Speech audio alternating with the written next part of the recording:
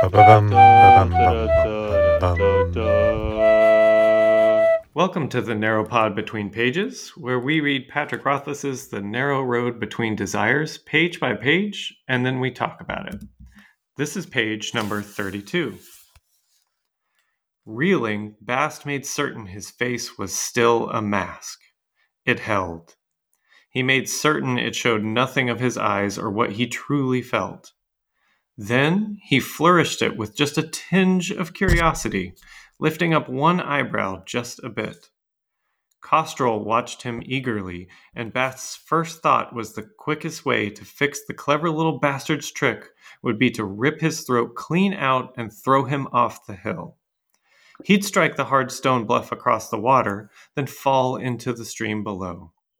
Bast would like to see the spiteful little viper try to call his name without a... And that's the page. I'm Bill. I'm Patrick. And I'm Joy. Wow. That's quite the shift in tone. Yeah. I find it kind of hard to process this while I'm actually reading it out loud for the first time. Yeah. So just I'm drawn to the very last line here. Bast would like to see this spiteful little viper try to call his name. So this somehow gave the kid some power over Bast's name? Or is his name imbued in this penance piece? So it's worth noting that this page is half an image, half an illustration, and it is Kostrel dropping what we now assume to be a penance piece into Bast's hand. Right. Yeah. We should mention off the air. We looked up penance piece in the 10th anniversary edition, and it is a teardrop shaped coin made of brass and does seem to match the illustration here.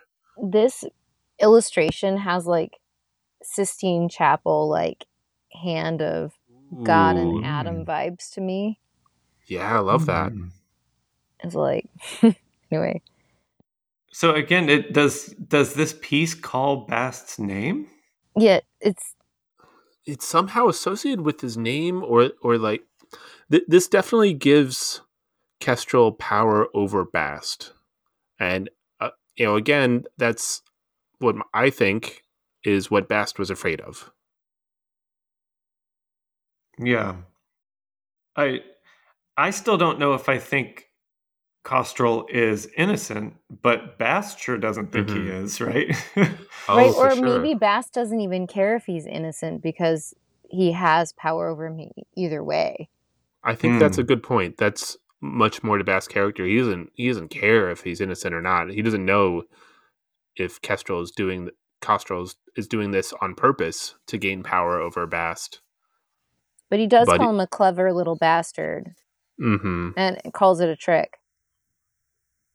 So maybe he does think... hard. Go ahead, sorry. Yeah, maybe he does think it's on purpose. Spiteful, trick, clever. Also, Bast is really powerful. He's going to knock this kid all the way from the top of the hill across the river and into like the cliff face. Oh, yeah. He's going to just, that's not... We don't actually encounter anything in any of the books that's that powerful on display anyway, do we? Bast has been doing some serious kettlebell swings. It doesn't mess around. But yeah, that really goes back to the bit in Wise Man's Fear when he's like, when Quoth says, the humans and the Fae are really as different as alcohol and water. Yeah. They might look similar, but they're super duper not. And this, I guess, like all these aggressive words he's using maybe could just be his anger flaring at what happened. Oh, yeah, for sure. I don't think he's actually going to cut his throat out, claw his throat out, and throw him into the cliff across the stream. Sorry, I'm still worried about whether or not I think Kostrel is innocent or not, even though Bast is writing him off in this moment as being a viper. Yeah. I don't think we really know. Yeah, No. I mean, maybe we'll find out on the next page, but unclear. I want to go back to the top of the page because it kind of sounds like we're seeing behind the curtain of the glamoury, right? He has to make certain his face was still a mask. Mm-hmm. He feels good that it held, right? He's not even sure that that's going to hold. Then he flourished it with just a tinge of curiosity. These sound like direct manipulations of the glamoury that he's wrought. Yeah. I didn't even catch that. Nothing of his eyes or what he truly felt. There is also in the frame narrative in the main books, there's a talk about how Kvothe has started to become his mask and coat, and then I think it's at the end of the first book, and Chronicler tries to defy Bast a little bit, and then he's like, "Do not mistake me for my mask." Right.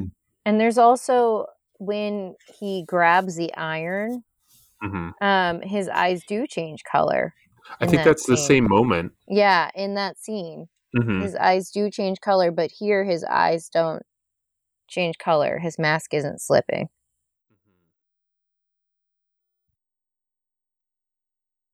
I don't have anything else. I just want to keep turning pages. Same. Okay. Well, maybe we'll do that tomorrow. On another narrow page. Page. Page.